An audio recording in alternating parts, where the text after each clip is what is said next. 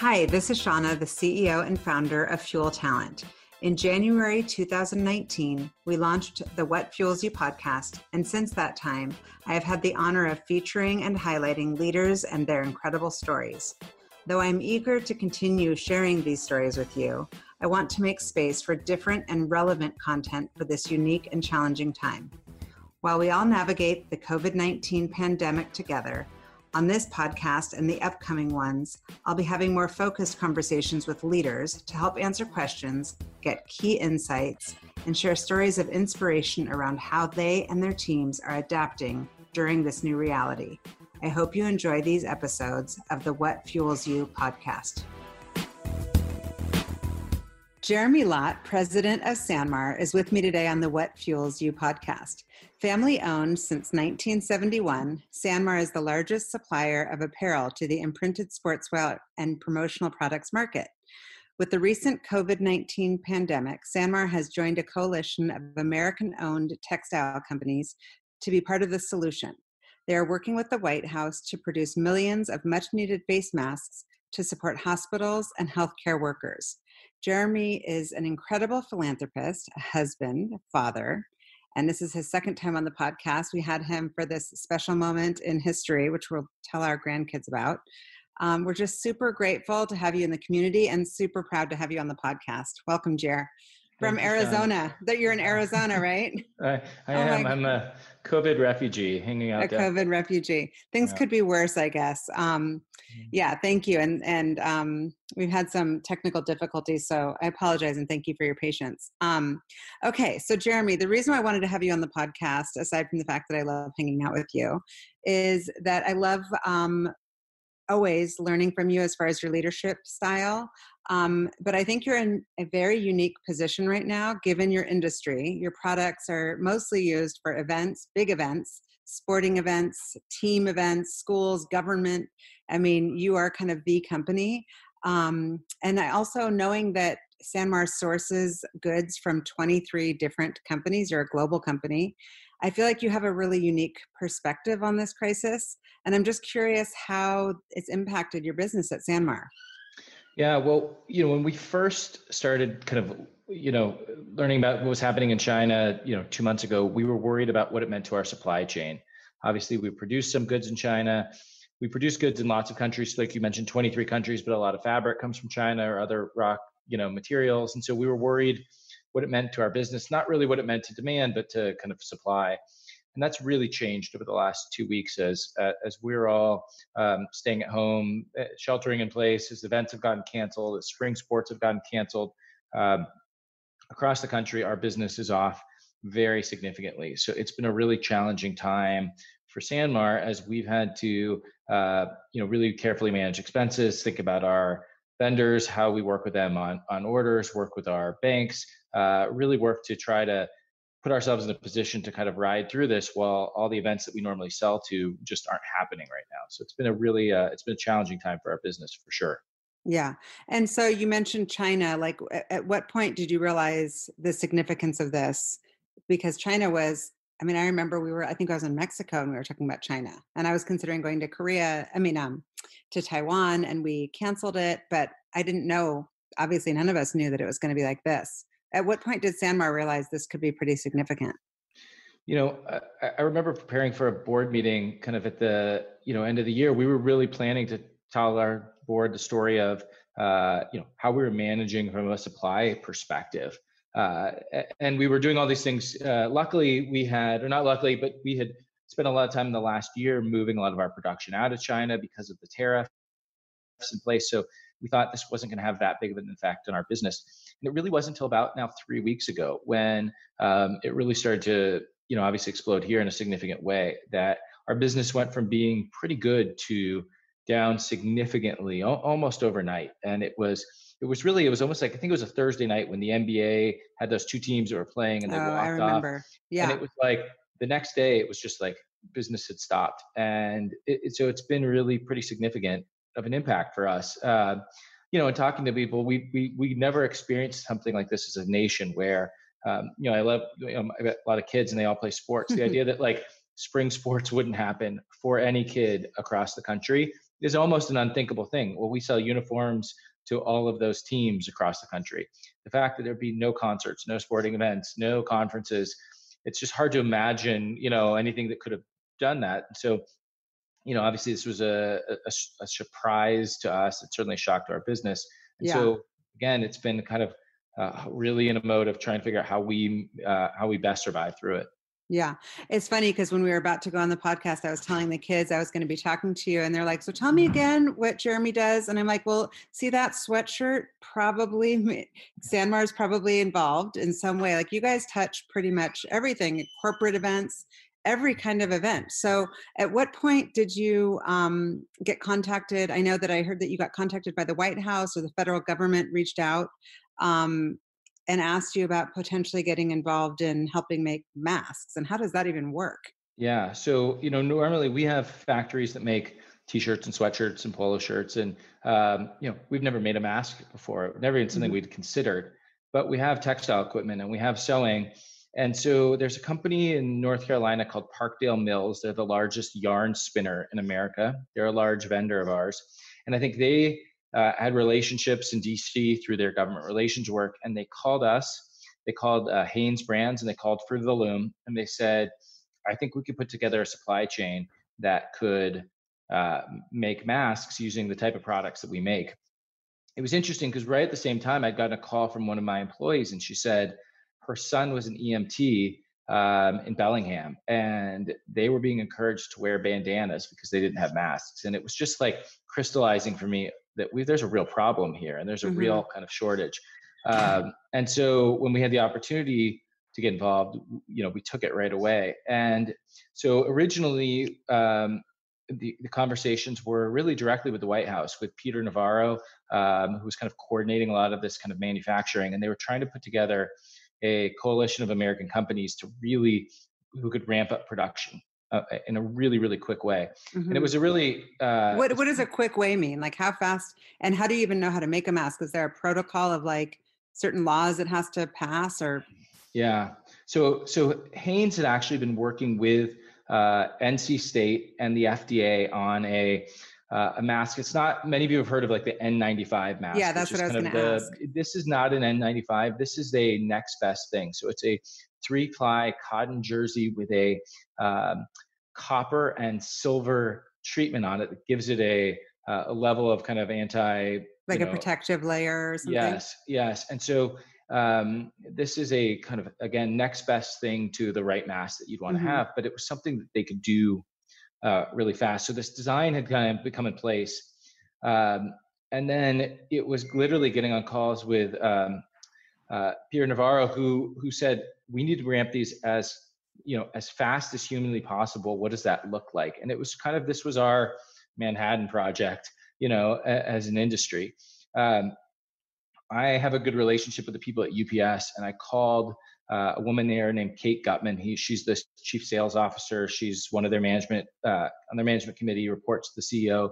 And I said to her, look, Kate, I need support on this. And I said, this isn't normal, like where you ship from A to Z. I said, I need a plane like in the Dominican Republic on Tuesday to pick up fabric, to drop it off in Honduras on Wednesday, to pick up cut parts on Thursday, to bring it to Tennessee to our sewing facility. And, how do we deliver this?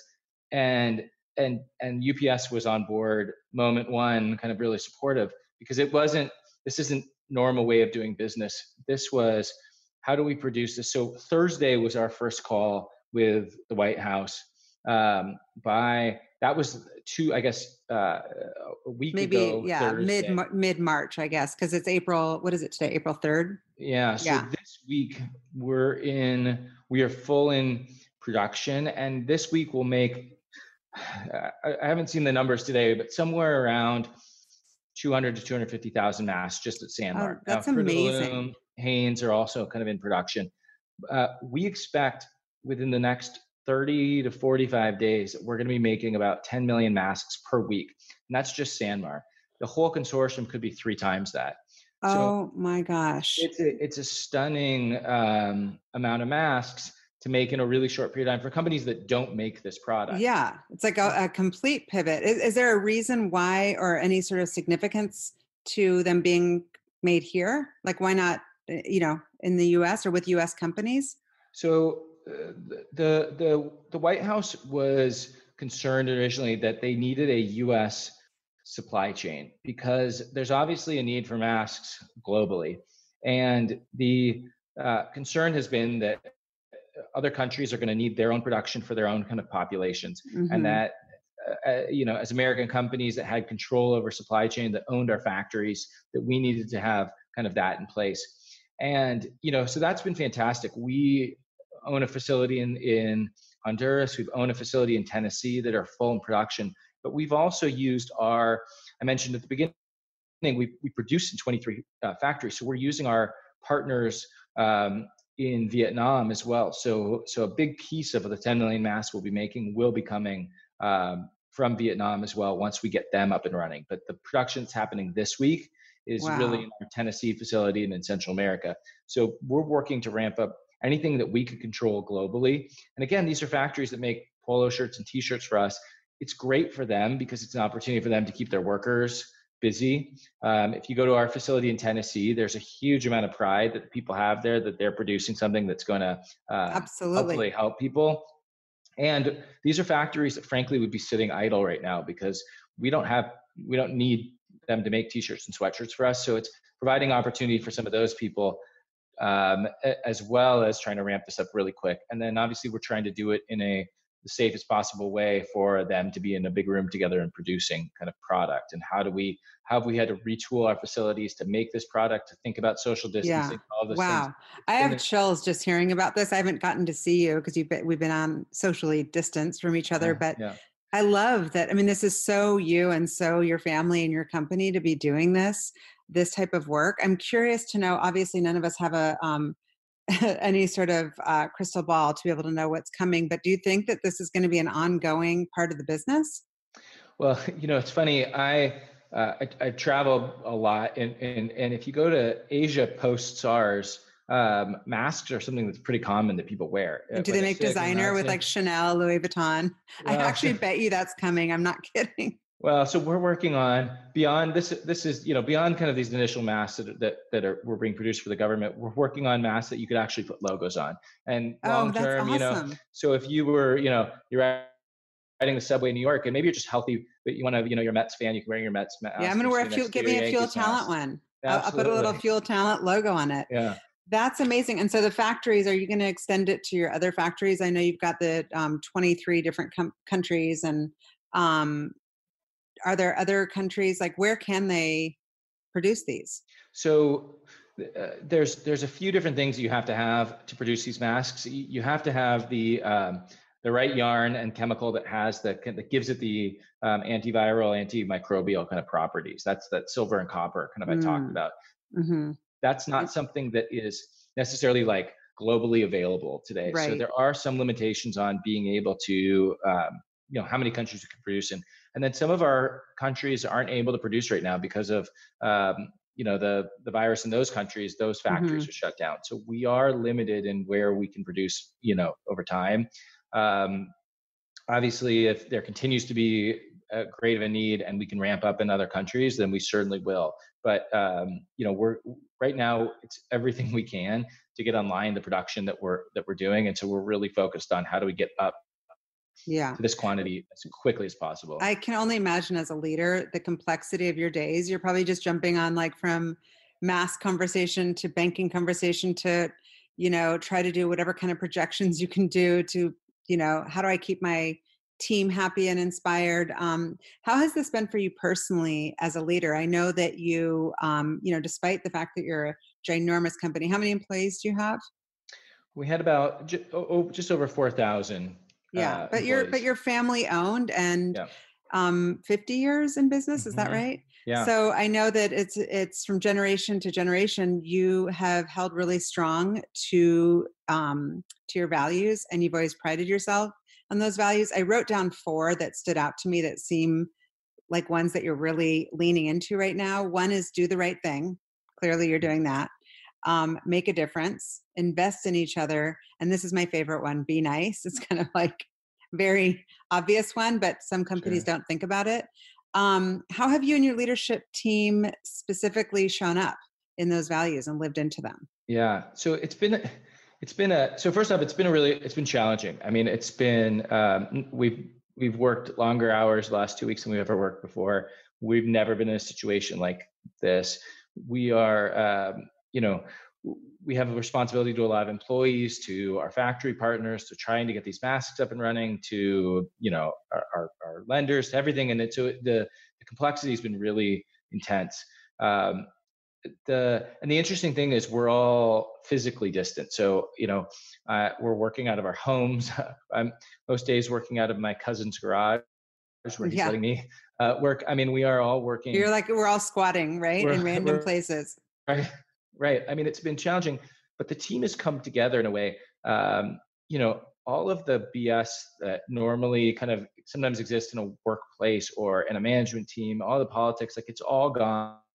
Yeah. And everybody is just working as hard as they can, and as well as I've ever seen us work together as a team. Mm-hmm. So that's been really gratifying to see. We've had to make some really hard decisions. We have had to cut people's hours. We've had to cut salaries. I cut my salary to $1. Our entire leadership team cut their salary significantly. So we've had to make some really hard decisions as a group. Mm-hmm. We have kind of our North Star has been two things. It's been one, we need to make sure that the company is viable when this is over, and that there's a great lasting business there that everyone can kind of come back to in a significant way. The second piece for us was we want to do this if we can without laying anybody off. And so while we've cut hours, we've kept everyone as an employee. They continue to have their health care from Sanmar. And so that was important. That was important to us as a business. We feel like we're going to be able to do that and make it through. But that was the big kind of things that's been guiding kind of our decision. That's incredible and not surprising. Are there any other things that have surprised you? Just from the logistics standpoint, obviously we had 10 minutes, maybe even 20 of chaos trying to get my headset and Wi-Fi going. But we've all had to be pretty nimble learning how to work remotely. How do you think that's going to play out in years to come as you think about your culture? And also, how have you been able to feel kind of emotionally connected to people being distant? My first Zoom cocktail hour was really fun, and I'm ready. I'll do it. By like my third, I really miss. I miss seeing people. I miss the interaction. I miss my friends. It's been, and I think that it's been a good reminder of that as people that we are kind of social creatures, and it gives me faith that all the things that our business sells to, whether it's the sporting events and the teams and the events, that those will come back, because I think we all miss them. I mean, I see it when Absolutely. Kids, they miss their friends, they miss playing basketball and lacrosse, and they miss their team. So I really I look forward to, we've all made this work and we're figuring it out, but I really look forward to getting back to a place where we can be together in a different type of way. And I miss that. And I think a lot of people do too. Yeah, I completely agree. Well, I'm super grateful. I think that we can all learn a lot from you and from Sanmar and your leadership team, your dad and everybody involved, your brother. It's just incredible. And I love knowing that there's masks being made, frankly. And thank you so much for all of your work. And this probably will be the second of hopefully more podcasts that you'll join us on. Yeah. Right, well, thanks Shanna, a lot. I appreciate it. Okay. Yeah. Take care. Thank you for listening to the What Fuels You podcast. Be sure to subscribe, rate, and review on iTunes, Google Podcasts, or Spotify, and follow us on social media to keep up with the latest news and episodes. You can also contact us at podcast@fueltalent.com to provide feedback, ask questions, and share topics or guests you would like us to cover in the future. We hope you feel inspired by our guests and that we have helped fuel your day. Join us next time for another episode of What Fuels You.